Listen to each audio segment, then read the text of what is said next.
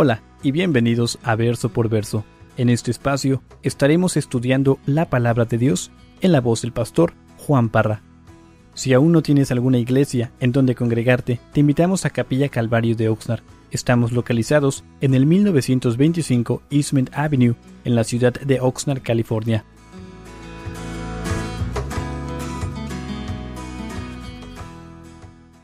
Mateo capítulo 7, le voy a pedir a...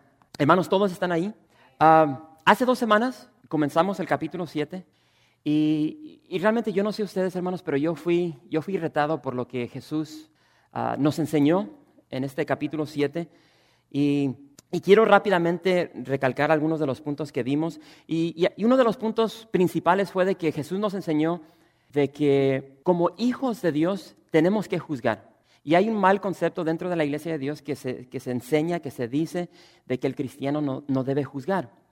Y el punto principal que vimos fue de que Jesús nos enseña de que como hijos de Dios no debemos juzgar para condenar, sino que debemos juzgar para ayudar a nuestro hermano, a nuestro prójimo, a nuestro familiar, siempre buscando restauración en la vida del ser humano. Y es lo que nos enseñó Jesús. Jesús bien dijo, no juzguéis según las apariencias. No juzguemos superficialmente, sino juzgad con justo juicio. Es lo que vimos hace 2 semanas. Lo cierto es de que nosotros, el pueblo de Dios, somos hijos de luz. El Espíritu Santo mora en cada creyente, entonces tenemos que demostrar esa luz. No somos hijos de las tinieblas, no somos hijos de la oscuridad, somos hijos de luz. Por tanto, tenemos que dejar que esa luz brille en nosotros. Incluso en estos últimos 2 capítulos que hemos estudiado, Jesús nos dice, ustedes son la sal de la tierra, son la luz del mundo. Entonces, como hijos de Dios, tenemos que resplandecer para la gloria de Dios el Padre. Y eso es lo que vimos. Antes de ir a nuestro prójimo, ese juicio tiene que comenzar aquí. Tiene que comenzar en nuestra propia vida. Tenemos que juzgarnos a nosotros mismos, examinar nuestro corazón, muy importante. Y hablamos un poco de que hay muchas personas que les gusta juzgar, les gusta criticar. Ese es su carácter. Siempre andan buscando los defectos de todo el mundo, pero nunca ven sus defectos. ¿Por qué? Porque tienen un poste, una viga en su rostro. Ese fue el ejemplo que nos dio Jesús. Y vimos de que Jesús nos exhortó como familia, como pueblo de Dios, de siempre permanecer en la oración. Ahora, yo no sé cómo está tu vida de oración, pero vimos de que Jesús nos enseñó y nos dijo, sigan pidiendo, porque al que pide se le va a dar. Jesús nos dijo, sigan buscando, porque el que busca va a hallar. Y después nos dice que sigamos llamando, porque el que llama se le va a abrir. Entonces tenemos que persistir en la oración. No importe lo que está a tu alrededor, tú sigue. Confiando en Él, sigue orando al Padre, clamando por lo que tú estás pasando, tu necesidad. Y hermanos, vemos de que a través de la oración, porque ya estudiamos concerniente al Padre Nuestro, y es a través de la oración bíblica, esa oración que elevamos a nuestro Padre que está en el cielo. Él no está aquí sobre la tierra, Él está en el cielo. Él tiene dominio, autoridad, Él tiene todo bajo control. Y esa oración bíblica, cristocéntrica, vemos de que tiene poder. Y Jesús nos dijo, al que pide se le va a dar cosas buenas. Y mencioné de que esas cosas buenas, Lucas nos dice en su evangelio que esas cosas buenas es el Espíritu Santo. Y lo cierto es de que todos aquí, no hay nadie aquí en este santuario que no necesite del Espíritu Santo. Necesitamos el Espíritu Santo, necesitamos ese dunamis, ese poder para ser testigos, ese poder para cumplir la regla de oro que vimos hace 2 semanas. Lo que esperamos de otros es lo que tenemos que dar. Y es lo que nos enseñó Jesús en la regla de oro. Y la única forma que podemos hacer eso es a través del poder del Espíritu Santo. Porque por nosotros mismos no lo vamos a hacer. Ahora, este tipo de vida del cristiano, este tipo de vida, hermanos, es el camino que lleva a la vida. Y hace 2 semanas hablamos sobre 2 caminos. Este tipo de vida es el camino que te lleva a la vida. Es un camino no muy transitado por personas. Pocos son los que entran por esta puerta estrecha. Pocos son los que caminan por este camino angosto, de acuerdo a lo que nos enseñó Jesús. Sabemos de que las multitudes van por ese camino amplio, ancho. Han entrado por esa puerta ancha, amplia. 2 caminos. Y las multitudes van por el camino ancho. Y ese camino lleva a la perdición. Aquí vamos a ver de que Jesús concluye este sermón del monte que ha sido el capítulo 5, 6 y 7. Y cierra, hermanos, con 4 ilustraciones. Y ahorita las vamos a ver. Pero vimos de que ya se nos mencionó sobre 2 puertas. Ahora aquí, finalizando este capítulo, Jesús va a mencionar 2 caminos, o ya los mencionó, 2 tipos de profetas, dos tipos de fruto, dos tipos de siervos, dos tipos de constructores, o en sí, dos tipos de cimientos. Y es increíble lo que nos va a enseñar aquí Jesús en esta última porción del capítulo 7. Hermanos, sabemos de que Jesús va a dar estas advertencias. Se las dio a esos sus discípulos hace 2000 años, a esos discípulos del primer siglo. Ahora, en el siglo XXI, nos va a volver a repetir esas advertencias. Y quiero que analicemos bien, porque así como fueron importantes para ellos, son importantes para nosotros.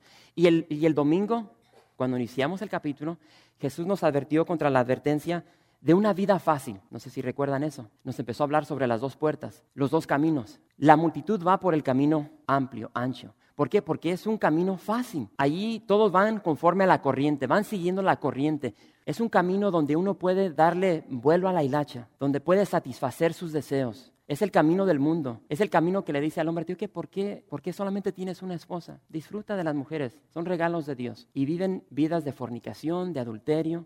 Ese es el camino fácil, el camino que te dice satisface tus deseos carnales. ¿Quieres ver pornografía? Ve pornografía. ¿Te quieres emborrachar? Emborráchate. ¿Quieres probar la droga? ¿Quieres andar en las nubes? Cala la droga. ¿Quieres calar relaciones sexuales con un hombre? Hazlo. Ese es el camino amplio, ancho, que satisface los deseos de nuestra carne. Y muchos van por ese camino. No hay resistencia y es por eso que muchos van por ese camino, ¿sí? Es un camino donde cuando personas te ofenden, te insultan, ¿qué es lo que haces? Respondes, reaccionas con lo que ellos te dan. Los ofendes, los golpeas, los insultas. Pero vemos de que Jesús nos enseña otro camino. Un camino que quiere Jesús que sus hijos sigan. Y es un camino que tiene resistencia. Es un camino totalmente distinto a lo que el mundo nos dice. Pero es un camino de vida. No es un camino que lleva a la perdición, pero es un camino difícil. Y pocos son los que entran por esa puerta. Pocos son los que andan en ese camino.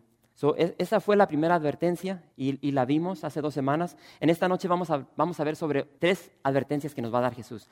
La que vamos a ver ahorita al comenzar es la advertencia contra falsos profetas. Otra va a ser contra la profesión sin obediencia. Y la última advertencia es contra construir nuestras vidas sobre cimientos falsos. Así es que, hermanos, prepárense, porque empezamos. ¿Están todos ahí? Mateo capítulo 7, verso 15.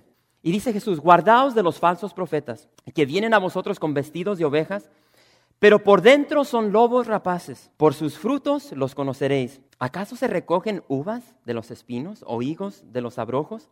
Así, todo buen árbol da buenos frutos, pero el árbol malo da frutos malos. No puede el buen árbol dar malos frutos, ni el árbol malo dar frutos buenos. Todo árbol que no da buen fruto es cortado y echado en el fuego. Así que por sus frutos los conoceréis. Hermanos, siempre han existido falsos profetas. Siempre. Esto no es algo novedoso. Y estos falsos profetas tienen un propósito: desviar a esas personas que van por el camino hacia la vida y jalárselos a un camino de perdición. Falsos profetas había antes de Jesús, los había en el tiempo de Jesús y los sigue habiendo el día de hoy. Falsos profetas. Ahora, yo no sé cuántos de ustedes están al corriente concerniente a lo que está sucediendo el día de hoy. Lo cierto es de que yo he compartido con ustedes de que dentro de la iglesia hay muchos falsos profetas, hay falsos maestros, hay falsos apóstoles, ¿sí? Y lo vemos. Vamos a hablar un poco sobre esto, pero su vida tarde o temprano los va a descubrir. Tarde o temprano todo va a salir al flote. Y ves estos personajes que se denominan apóstoles, profetas. Su estilo de vida lo dice todo, su fruto, ¿sí? Son hombres que visten ropa muy elegante, de miles de dólares. Estos personajes tienen mansiones de millones de dólares. Tienen carros que no necesitan, que cuestan miles de dólares. Muchos de ellos tienen aviones personales, tienen sus mansiones por distintas partes del mundo. Estos son los siervos de Dios, los supuestos siervos de Dios, que corren por todas partes divulgando falsedad. Pero yo no sé cuántos de ustedes están al corriente de lo que está sucediendo, de lo que ha sucedido este año. Por si no lo sabían, de acuerdo a una enseñanza que está ahorita corriendo como fuego, hermanos, tenemos 6 días de vida. Porque de acuerdo a este falso profeta, este sábado que viene, el mundo va a terminar, ¿sí? Y ahorita tienes miembros de esta iglesia que están corriendo por todas partes de Estados Unidos y están evangelizando, están dando la advertencia de que el mundo está por terminar. Y el que va al frente de esta falsa doctrina es este señor, Harold Camping. Y quiero decirles de que, como acabo de mencionar, tarde o temprano su fruto los va a descubrir. Este es un falso profeta, un falso maestro, un falso pastor, que en el pasado ha dado fechas diciendo, este es el día que el mundo va a terminar. Pero la palabra de Dios dice que nadie sabe el día, ni la hora, ni aún los ángeles, ni aún el Hijo de Dios. Pero este varón tal vez es más grande que Dios, es más grande que Jesús, y él sí sabe la fecha. Y dice que este sábado el mundo va a cesar, va a ser destruido con un temblor. Y hay rótulos como este por donde quiera. Han invertido una cantidad enorme en dinero para promover esta fecha. Y el día de ayer que estaba con el hermano Daniel, estaba viendo las noticias, nomás para que se den una idea, un hombre en Nueva York, un hombre de 60 años, que cree la enseñanza de este falso profeta, porque cree que el sábado se va a terminar todo. ¿Qué es lo que hizo? Agarró todo el dinero que tenía para su jubilación, $140,000, y lo gastó todo. ¿Por qué? Porque el sábado se acaba todo, ¿sí? Y nos da risa, pero hermanos, estas falsas doctrinas afectan a personas. Y eso lo vemos, ese es el fruto de las enseñanzas falsas. Y es por eso que Jesús se va a enfocar en esto y nos va a dar esta advertencia que es tan importante. Y lo cierto, hermanos, es que tenemos que tener cuidado con estos falsos profetas. Vemos de que ellos siempre te van a mezclar la verdad con la mentira. No siempre te dan mentira, porque si te dan pura mentira, no les vas a creer. Entonces, realmente la gran porción de lo que ellos te dan es verdad, pero en medio de esa verdad va mezclada el veneno, la falsa doctrina, la falsa enseñanza. Y son bien sutiles estos falsos profetas con sus enseñanzas. A primera vista ellos aparentan ser humildes, inofensivos, personas inocentes. Muchos de ellos son muy elocuentes, tienen carisma para hablar, ¿sí? Son hombres y mujeres apasionadas que te empiezan a hablar y a través de la emoción te engatusan. No sé si es una palabra, pero lo cierto, hermanos, es de que por dentro, Jesús dice, son lobos rapaces, es lo que son. Eso no lo puedes cambiar. Jesús dice, se visten con ropas de ovejas. Estos pastores tienen un disfraz y tienen intenciones egoístas. Por dentro son lobos rapaces. Y hermanos, y aquí es donde entra esta enseñanza de parte de nuestro Señor Jesucristo de no juzgar de acuerdo a las apariencias. No podemos juzgar según las apariencias, por lo que vemos por fuera, sino juzgar con justo juicio. Tenemos que ser observativos, ¿sí? Porque muchas de estas personas por fuera parecen ser siervos de Dios, parecen ser hombres humildes, hombres que están trabajando para la obra de Dios. Pero tenemos que ser observativos para poder ver el fruto de estos personajes. Los cristianos que no tienen discernimiento, hermanos, ellos van a ser presa fácil para estos falsos profetas, estos falsos maestros. Por lo cual Jesús dice o nos advierte, por sus frutos los conoceréis, por sus frutos los conoceréis. La palabra conoceréis, como pueden ver ahí, es la palabra epiginosco. Y hermanos, esta palabra habla de observar con cuidado para poder reconocer, es lo que significa, de observar con cuidado y poder reconocer. Y Jesús da ahí muchos ejemplos. Jesús dice, no se recogen uvas de los espinos, no se recogen higos de abrojos. Jesús dice, un buen árbol da buen fruto, un mal árbol da mal fruto. Un buen árbol no puede dar mal fruto, un mal árbol no puede dar buen fruto. Es ilógico. Por su fruto los conoceréis. Entonces, ¿cómo vamos a conocer ese fruto? Siendo observativos, siendo personas que juzgan con justo juicio. Muy necesario. Ahora, hermanos, este mundo, entiendan esto, por favor. Este mundo en el cual vivimos, hermanos, no puede refrenar esta carne. Este mundo no puede refrenar los deseos que tiene nuestra carne. Al contrario, este mundo nos impulsa, nos da libertad para darle rienda suelta a nuestras pasiones, a nuestros deseos, esos deseos egoístas, pecaminosos. Es lo que promueve este mundo. Este mundo no puede refrenar esos deseos carnales que tú y yo tenemos. Estos falsos maestros, falsos profetas, esas falsas enseñanzas que encontramos en la iglesia, esa emoción no puede refrenar esos deseos que tiene nuestra carne. Es imposible. Por eso es que tarde o temprano estos falsos profetas van a salir a la luz. Porque ese deseo de la carne, ahí está. Y lo único que puede refrenar esos deseos que tenemos carnales es la verdad de la palabra de Dios. ¿Sí? La verdad de Dios, la verdad de este libro es lo único que puede crucificar nuestra carne. Porque esta palabra dice, tiene poder, transforma nuestra mente. Este libro, hermanos, cambia algo de muerte a vida. Es el único. Falsas enseñanzas no puede hacer eso. Emoción no puede hacer eso. Solamente la sana doctrina de la palabra de Dios. Ahora, cuando juzgamos, crino, ¿qué es lo que es esa palabra? Cuando juzgamos con justicia, hermanos, lo que estamos haciendo, estamos separando, estamos seleccionando, estamos haciendo distinción para observar con cuidado, para poder reconocer si algo es bueno o malo, auténtico o falso. Ahí que hay tan importante esta enseñanza de nuestro Señor Jesucristo. Y cuando hacemos esto, hermanos, vamos a poder distinguir quiénes son esos lobos rapaces. Y a veces se tarda, pero tarde o temprano ese fruto va a salir. Es por eso que a veces uno ve estos falsos maestros y uno sabe de la forma que viste, las cosas que compran. Pero hay gente que ahí está ciegas y no, este es un siervo de Dios. Pero después salen los reportes, sí, lo encontraron con otro hombre, lo encontraron recogiendo prostitutas, lo encontraron robándose dinero. Y salen estos reportajes de estos pastores que tienen iglesias increíbles. Tarde o temprano todo sale. Pero tristemente lo que pasa, hermanos, es de que el nombre de Jesús es pisoteado y personas dentro de la iglesia son lastimadas y da tristeza. Así es que, hermanos, vamos a continuar y quiero antes de pasar al verso 21, quiero leerles lo que dice el apóstol Pedro concerniente a estos falsos maestros. Y escuchen las palabras del apóstol. El apóstol no anda con rodeos. Él no tenía problema con decirle a su iglesia lo que era. Y se ofenden, que se ofenden. Fíjense, vayan conmigo a Segunda de Pedro capítulo 2, vamos a leer varios versículos. Segunda de Pedro capítulo 2, verso 12. ¿Todos están ahí? Ahí sí hay unas hojitas, así es que vamos a esperar un poquito. Y quiero que todos lean esto, hermanos, porque muy importante. Segunda de Pedro capítulo 2, dice el verso 12. Dice, pero estos, hablando de los falsos maestros, hablando mal de cosas que no entienden, como animales irracionales, nacidos para presa y destrucción, perecerán en su propia perdición, recibiendo el galardón de su injusticia, ya que tienen por delicia el gozar de deleites cada día. Estos son inmundicias y manchas, quienes aún mientras comen con vosotros, se recrean en sus errores. Tienen los ojos llenos de adulterio, no se sacian de pecar, seducen a almas inocentes, tienen el corazón habituado a la codicia y son hijos de maldición. Han dejado el camino recto y se han extraviado siguiendo el camino de Balaam, hijo de Beor, el cual amó el premio de la maldad, y fue reprendido por su iniquidad, pues una muda bestia de carga, hablando con voz de hombre, refrenó la locura del profeta. Estos son fuentes sin agua y nubes empujadas por la tormenta, para los cuales la más densa oscuridad está reservada para siempre.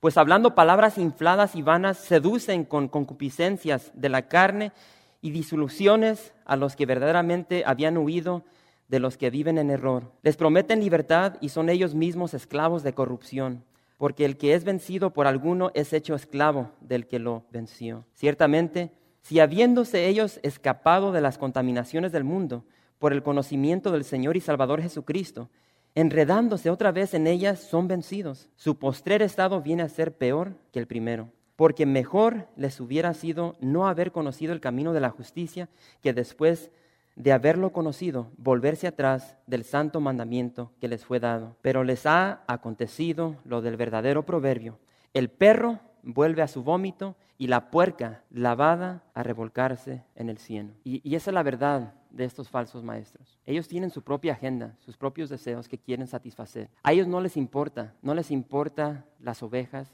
ellos nomás están interesados en ellos mismos. Hermanos, yo les digo y les vuelvo a repetir, cuando ustedes llegan aquí a la iglesia y ustedes están aquí para recibir, ustedes tienen que juzgar qué es lo que yo les estoy dando. No tomen todo a la ligera de que él es el pastor y él lo sabe todo. Yo no lo sé todo, hermanos. Yo tal como ustedes estoy aprendiendo. Y ustedes cuando llegan aquí tienen que ser buenos bereanos. Escudriñar en su palabra de Dios de lo que yo les estoy enseñando va de acuerdo a la palabra de Dios. Esa es la tarea que ustedes tienen, de juzgar lo que yo les estoy enseñando, de verificar de lo que está saliendo aquí del púlpito es verdad y está dentro de la palabra de Dios. Y a donde quiera que ustedes vayan, si algún día se van de esta iglesia, a cualquier iglesia que ustedes vayan, tienen que hacer eso, lo tienen que hacer. Ustedes tienen que juzgarme cómo es mi carácter. ¿Soy una persona de integridad? ¿Una persona de confianza? ¿Una persona que habla la verdad? Eso es lo que ustedes tienen que ver en mí. Y el día que no lo vean, ustedes tienen toda la libertad de llegar aquí al frente y decirme, tío, que yo estoy viendo esto en ti.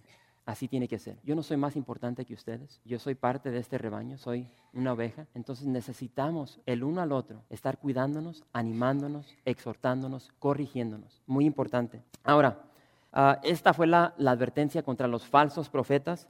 Ahorita Jesús nos va a dar la advertencia contra la profesión sin obediencia. Y esto abunda en la iglesia el día de hoy. Así es que Mateo 7, verso 21 dice: no todo el que me dice Señor, Señor, entrará en el reino de los cielos, sino el que hace la voluntad de mi Padre que está en los cielos. Muchos me dirán en aquel día: Señor, Señor, ¿no profetizamos en tu nombre? ¿Y en tu nombre echamos fuera demonios? ¿Y en tu nombre hicimos muchos milagros? Y entonces les declararé, nunca os conocí, apartados de mí, hacedores de maldad. El reino de Dios que se menciona aquí en el verso 21, hermanos, ese reino de Dios, uno llega allí cuando uno va por el camino angosto. Uno llega allí cuando uno entra por la puerta estrecha. Cuando entramos por la puerta estrecha, cuando vamos por el camino angosto, ese camino te lleva a la vida, te lleva, como dice aquí, al reino de los cielos. Y hermanos, creo que ustedes conocen esto. Hay muchas personas dentro de la iglesia, vamos a enfocarnos aquí dentro de la iglesia, hay muchas personas que conocen tanto de la palabra de Dios. Ellos llegan a la iglesia y los conocemos y vemos en ellos un gran conocimiento de la verdad. Personas sabias, bueno, no sabias, inteligentes. Pero lo triste es de que ese conocimiento que tienen de la palabra de Dios no lo ponen en práctica, no lo viven. Y es por eso que nuestra visión de nuestra iglesia es ser como Jesús, aprendiendo y viviendo la palabra de Dios. No nos ganamos absolutamente nada si solamente aprendemos la palabra de Dios. Nada, la tenemos que vivir. Y es lo que vamos a ver aquí. Este tipo de persona conoce la palabra de Dios, pero no la obedece. Y fíjense lo que dice Jesús aquí. Dice, este tipo de persona hacen mucho, son activos dentro de la iglesia, están haciendo constantemente muchas obras y vemos de que profetizan. En otras palabras, ellos proclaman la verdad, proclaman la palabra de Dios. Dice que aún expulsan demonios, andan haciendo liberaciones. Y Jesús dice, y hacen milagros. Hermanos, ese tipo de personaje uno lo ve superficialmente por fuera y dice, tío, que ese sí es cristiano, ¿sí? El ejemplo, Judas, era uno de los 12. Cuando Jesús se sienta con los 12 y Jesús dice, tío, que uno de ustedes me va a engañar, me va a traicionar. Y todos empezaron, ¿quién será? ¿Seré yo, Señor? ¿Seré yo? Vemos personas así en la iglesia. Y decimos, tío, que ese sí es cristiano. Ese sí es cristiano. Pero Jesús dice, nunca os conocí. Nunca os conocí. Imagínense en esas palabras. Jesús dice, tío, que yo no te conozco. ¿Quién eres tú? Y vemos, hermanos, de que este tipo de persona no tenía una relación íntima, personal con Jesús. Al punto de que Jesús, cuando está delante de este tipo de persona, dice, tío, que yo no te conozco. ¿Quién eres tú? Y recuerden las palabras que dijo Jesús en el capítulo 5. Se las voy a leer, porque van aquí con esto. Jesús dijo ahí en Mateo 5, verso 20, dice, porque os digo que si vuestra justicia no fuere mayor que la de los escribas y fariseos, no entraréis en el reino de los cielos. Si tu justicia no fuere mayor que la de esos líderes religiosos, te digo que, chiquito, no vas para el cielo. Y aquí vemos a estos personajes que dicen, Jesús, ¿qué no profetizamos? ¿Qué no predicamos la palabra de Dios? Jesús, ¿qué no expulsamos demonios de esos endemoniados? Y luego al final dice, ¿no hicimos? ¿No les resuena esa palabra? ¿No hicimos muchos milagros? ¿No hicimos? Hermanos, la confianza de este personaje, su esperanza estaba puesta en sí misma, en sus obras, en lo que él decía, en lo que él hacía. ¿No profeticé? ¿No expulsé demonios? ¿No hice milagros? No te conocí. Su fe estaba en sí mismo, no en lo que Jesús había hecho en la cruz. Él estaba dependiendo, confiando en su propia justicia. Y la palabra de Dios dice que nuestras justicias son trapos de inmundicia, son trapos femeninos. Y para Dios apesta nuestra propia justicia. Y hay tantas personas que quieren hacer para ser visto como los hombres. Los fariseos, ya vimos eso. Hay tantas personas que quieren hacer obras porque piensan que a través de las obras van a ganarse la salvación. Hacer. Esa es la religión del mundo. Querer ganarse la salvación porque son buenos, porque hacen obras, ¿sí? Y hermanos, por muchos años esa fue mi mentalidad dentro de la iglesia católica. Eso es lo que se me enseñó a mí. Haz buenas obras. Y hermanos, yo me volteaba la cabeza queriendo hacer tantas cosas, ¿sí? Iba a misa, hacía mis rezos, le oraba a todo mundo. Pero no había transformación. ¿Por qué? Porque llegaba el domingo, iba a misa, salía y ¿qué es lo que hacía? Regresaba a mi inmundicia. No había un cambio, seguía hablando con maldiciones, maltrato con el prójimo, abuso de alcohol, droga. No hay cambio. ¿Por qué? Porque no está el Espíritu Santo. No había palabra. Y uno pensaba de que, bueno, cuando yo muera tal vez mis buenas obras van a ser más que las malas cosas que hice. Y esa es la mentalidad de muchas personas. Y no es lo que nos enseña la palabra de Dios. Y Pablo nos dice, porque por gracia sois salvos, por medio de la fe. Y esto no es de vosotros, pues es don de Dios. Es un regalo de Dios. No por obras, para que nadie se gloríe. Nadie va a poder llegar a la presencia de Dios y decir, ok, Dios, yo tengo que entrar porque hice esto. Fui a misa 6 días a la semana, esta fue toda mi limosna que hice, le di a los pobres. No, tenemos que estar bien cimentados en algo. Y ahorita vamos a ver eso. Me encanta lo que dijo Carlos Spurgeon. Y él dijo lo siguiente, dice, si la predicación podría salvar a un hombre, Judas no habría sido condenado. Si el profetizar podría salvar a un hombre, Balaam no habría sido desechado. Las obras no van a salvar a nadie. Y este tipo de creencia, este tipo de enseñanza es el camino ancho que lleva a la perdición, ¿sí? Y nosotros vemos a personas que llegan a la iglesia, que van a la misa y decimos, wow, ese sí es un cristiano. Pero Jesús nos enseña que debemos juzgar justamente. Tenemos que ser observativos, inspeccionar el fruto de las personas, ¿sí? Porque vemos en la palabra de Dios, Jehová no mira lo que mira el hombre, pues el hombre mira lo que está delante de sus ojos, pero Jehová mira el corazón. Y hermanos, tenemos que tener cuidado con engañarnos a nosotros mismos. El día de hoy hay muchas personas dentro de la iglesia que están autoengañadas. No solamente en la iglesia, en el mundo. Tú puedes ir con un inconverso y decirle, oye, ¿tú eres cristiano? Soy cristiano. ¿Crees en Dios? Creo en Dios. ¿Ok? Pero ves su vida. Y si eres cristiano, ¿por qué estás viviendo con esta mujer sin estar casado? ¿Quién eres tú para juzgarme? ¿Sí? Si eres cristiano, ¿por qué dices todas esas maldiciones? Si eres cristiano, ¿por qué robas? Si eres cristiano, ¿por qué continuamente te estás emborrachando? Si eres cristiano, ¿por qué maltratas a tu esposa? ¿O por qué maltratas a tu esposo? Pero de ahí no lo vas a sacar, ellos son cristianos. Hey, yo creo en Dios, yo soy cristiano. Una persona autoengañada. Y dentro de la iglesia hay muchas personas que llegan y tal vez aquí en esta noche hay algunos de ustedes que están viviendo una vida de engaño.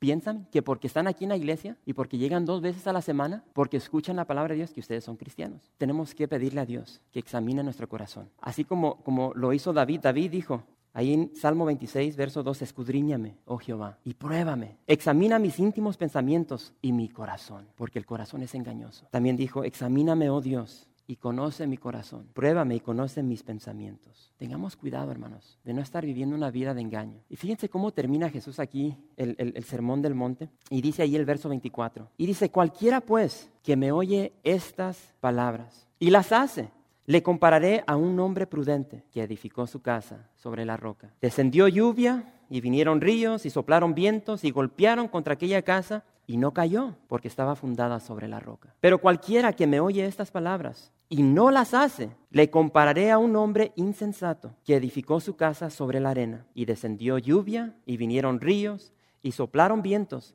y dieron con ímpetu contra aquella casa y cayó, y fue grande su ruina. Y cuando terminó Jesús estas palabras, la gente se admiraba de su doctrina, porque les enseñaba como quien tiene autoridad y no como los escribas. Hermanos, ¿cómo necesitamos el día de hoy obedecer la palabra de Dios? Si hay una escasez dentro de la iglesia hoy, es concerniente a la obediencia de la palabra de Dios. Y en estos días, yo se los digo con toda sinceridad, hay muchas personas dentro de la iglesia autoengañadas. Estas personas, y vuelvo a repetir, tal vez estás aquí en esta tarde y eres una de ellas. Piensan de que porque llegan a la iglesia y escuchan la palabra de Dios, puedes estar sentado ahí y estar escuchando la palabra de Dios y todo lo que se ha mencionado, tú estás ahí y dices, yo que sí, así es, amén. Hasta gritas, amén, gloria a Dios. Y estás de acuerdo con todo lo que se ha dicho. Yo estoy de acuerdo con eso. Esa es palabra de Dios. Eso lo dijo Jesús. Pero el problema es de que aunque escuchas la palabra de Dios, aunque llegas aquí a la iglesia y aunque estás de acuerdo con lo que se enseña, pero si no lo practicas, si no lo vives, estás engañado y eres bueno para el fuego, ¿sí? Muchas personas aquí se enseña la palabra. ¿Tío qué? No debemos ser chismosos. Oh, sí, no, y gloria a Dios. No debo ser chismoso y esto y el otro, y salen, se van y empieza el chisme. Y puedo dar muchos ejemplos de cómo llegamos a la iglesia y podemos estar de acuerdo con lo que se está enseñando, pero en cuanto salimos a nuestros hogares, a nuestros trabajos, somos totalmente distintos a lo que somos aquí en la iglesia. Personas autoengañadas. Ahora, en esta última parábola que nos da Jesús, hermanos, el punto principal es sencillo, y es la obediencia es indispensable. La obediencia es indispensable. Necesitamos obedecer la verdad de la palabra de Dios. No te ayuda nada llegar aquí, escucharla y estar de acuerdo con ella si no la vas a obedecer. El ejemplo que siempre le digo a mi hija es como ir al baño, te ves en el espejo y ves que tienes un mocote ahí colgando de la nariz y dices, wow, tengo un mocote, qué horrible. Y así como lo ves, te vas. La palabra de Dios es un espejo y nos muestra nuestros defectos, nos muestra nuestras debilidades. Y así como nos los muestra, los tenemos que, muy importante, mal ejemplo tal vez, ¿eh? Pero fíjense lo que dice Jesús, muy sencillo. Básicamente lo que dice Jesús, dice, cuando escuchamos sin hacer lo que se nos manda, esto equivale a perdición espiritual. Si escuchamos la verdad de la palabra de Dios y no la practicamos, esto es perdición espiritual. Cuando escuchamos, cuando oímos y hacemos, en otras palabras, cuando obedecemos la palabra de Dios, esto significa una vida estable. Una vida, hermanos, que va a resistir las tormentas que van a llegar a nuestra vida. Y Jesús presentó dos opciones. Es fácil. Tenemos que escoger una o la otra. Y estas dos opciones se las dio a esos discípulos allí en las riberas del mar de Galilea. No les dio 20 opciones, no les dio 30, salud. No les dio 100, dos opciones. Una o la otra. Una que se puede determinar rápido. No tienes que estar ahí pensativo y pues una o la otra. Dos opciones. La primera, edificamos nuestras vidas sobre la roca o sobre la arena. Edificamos nuestras vidas sobre la roca o sobre la arena. Y Jesús nos enseña aquí. Sus enseñanzas de Jesús son representadas por la roca. Las enseñanzas de los fariseos son representadas por la arena. Y lo que quiero que entiendan aquí, hermanos, dos opciones, roca, arena. Y Jesús dice, cuando lleguen las tormentas, hermanos, van a llegar tormentas. Y muchos de ustedes ya han pasado por tormentas. Van a llegar esas lluvias sobre ti, sobre tu matrimonio, sobre tus hijos, sobre tu hogar. Van a llegar esos vientos que van a soplar. Van a llegar esas inundaciones, esos tiempos de escasez. Y dependiendo de dónde estás anclado, va a determinar, en este caso, realmente tu eternidad. Roca o arena. La roca representa estabilidad. ¿Quieres estabilidad para tu vida? ¿Quieres estabilidad para tu matrimonio? ¿Estabilidad para tu familia, para tus hijos? ¿O quieres destrucción? Si quieres estabilidad, roca. Si quieres destrucción, arena. Y Jesús lo desarrolló de una manera tan sencilla, tan entendible, que no nos tenemos que volver locos tratando de entender esto. Hasta un niño lo puede entender. ¿Qué es lo que queremos? Jesús dice, eres una de dos. ¿Un hombre prudente o una mujer prudente o un insensato? ¿Qué quieres ser? Prudente, insensato. Tú escoge. Y es lo bello. Dios nos da para escoger. Él no nos forza. Tú escoge. ¿Quieres ser un menso o quieres ser un sabio? Tú escoge. Y es lo que vemos aquí. Solo hay dos opciones. Prudente, insensato, estabilidad, destrucción.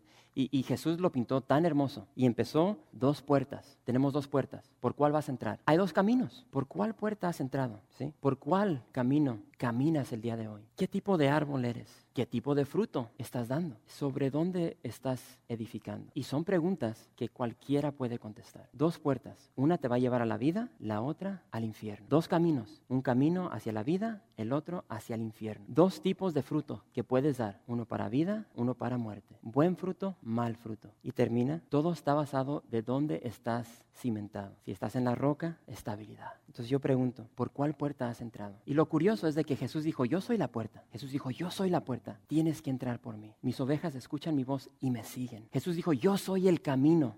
Y ese camino dice, es la vida. Si tú recibes a Jesús, si tú entras por la puerta que es Jesús, si tú entras en ese camino que es Jesús, entonces Jesús te recompensa, te da vida. Esa vida te la da a través de su Espíritu Santo que produce buen fruto. Gálatas 5:20. Es el fruto que vas a producir. Pero tienes que estar cimentado, tienes que estar arraigado en la persona de Jesús. Él es tu esperanza, Él es tu futuro, Él es el camino hacia el Padre. Gracias por visitar calvariooxnard.org. En este sitio web podrás encontrar información fresca cada semana, como los servicios previamente grabados, los cuales están disponibles para ti, para que los puedas escuchar en cualquier momento. Estamos seguros que este material será de gran edificación espiritual para tu vida y para tu familia. La visión de Capilla Calvario de Oxnard es ser como Jesús, aprendiendo y viviendo la palabra de Dios.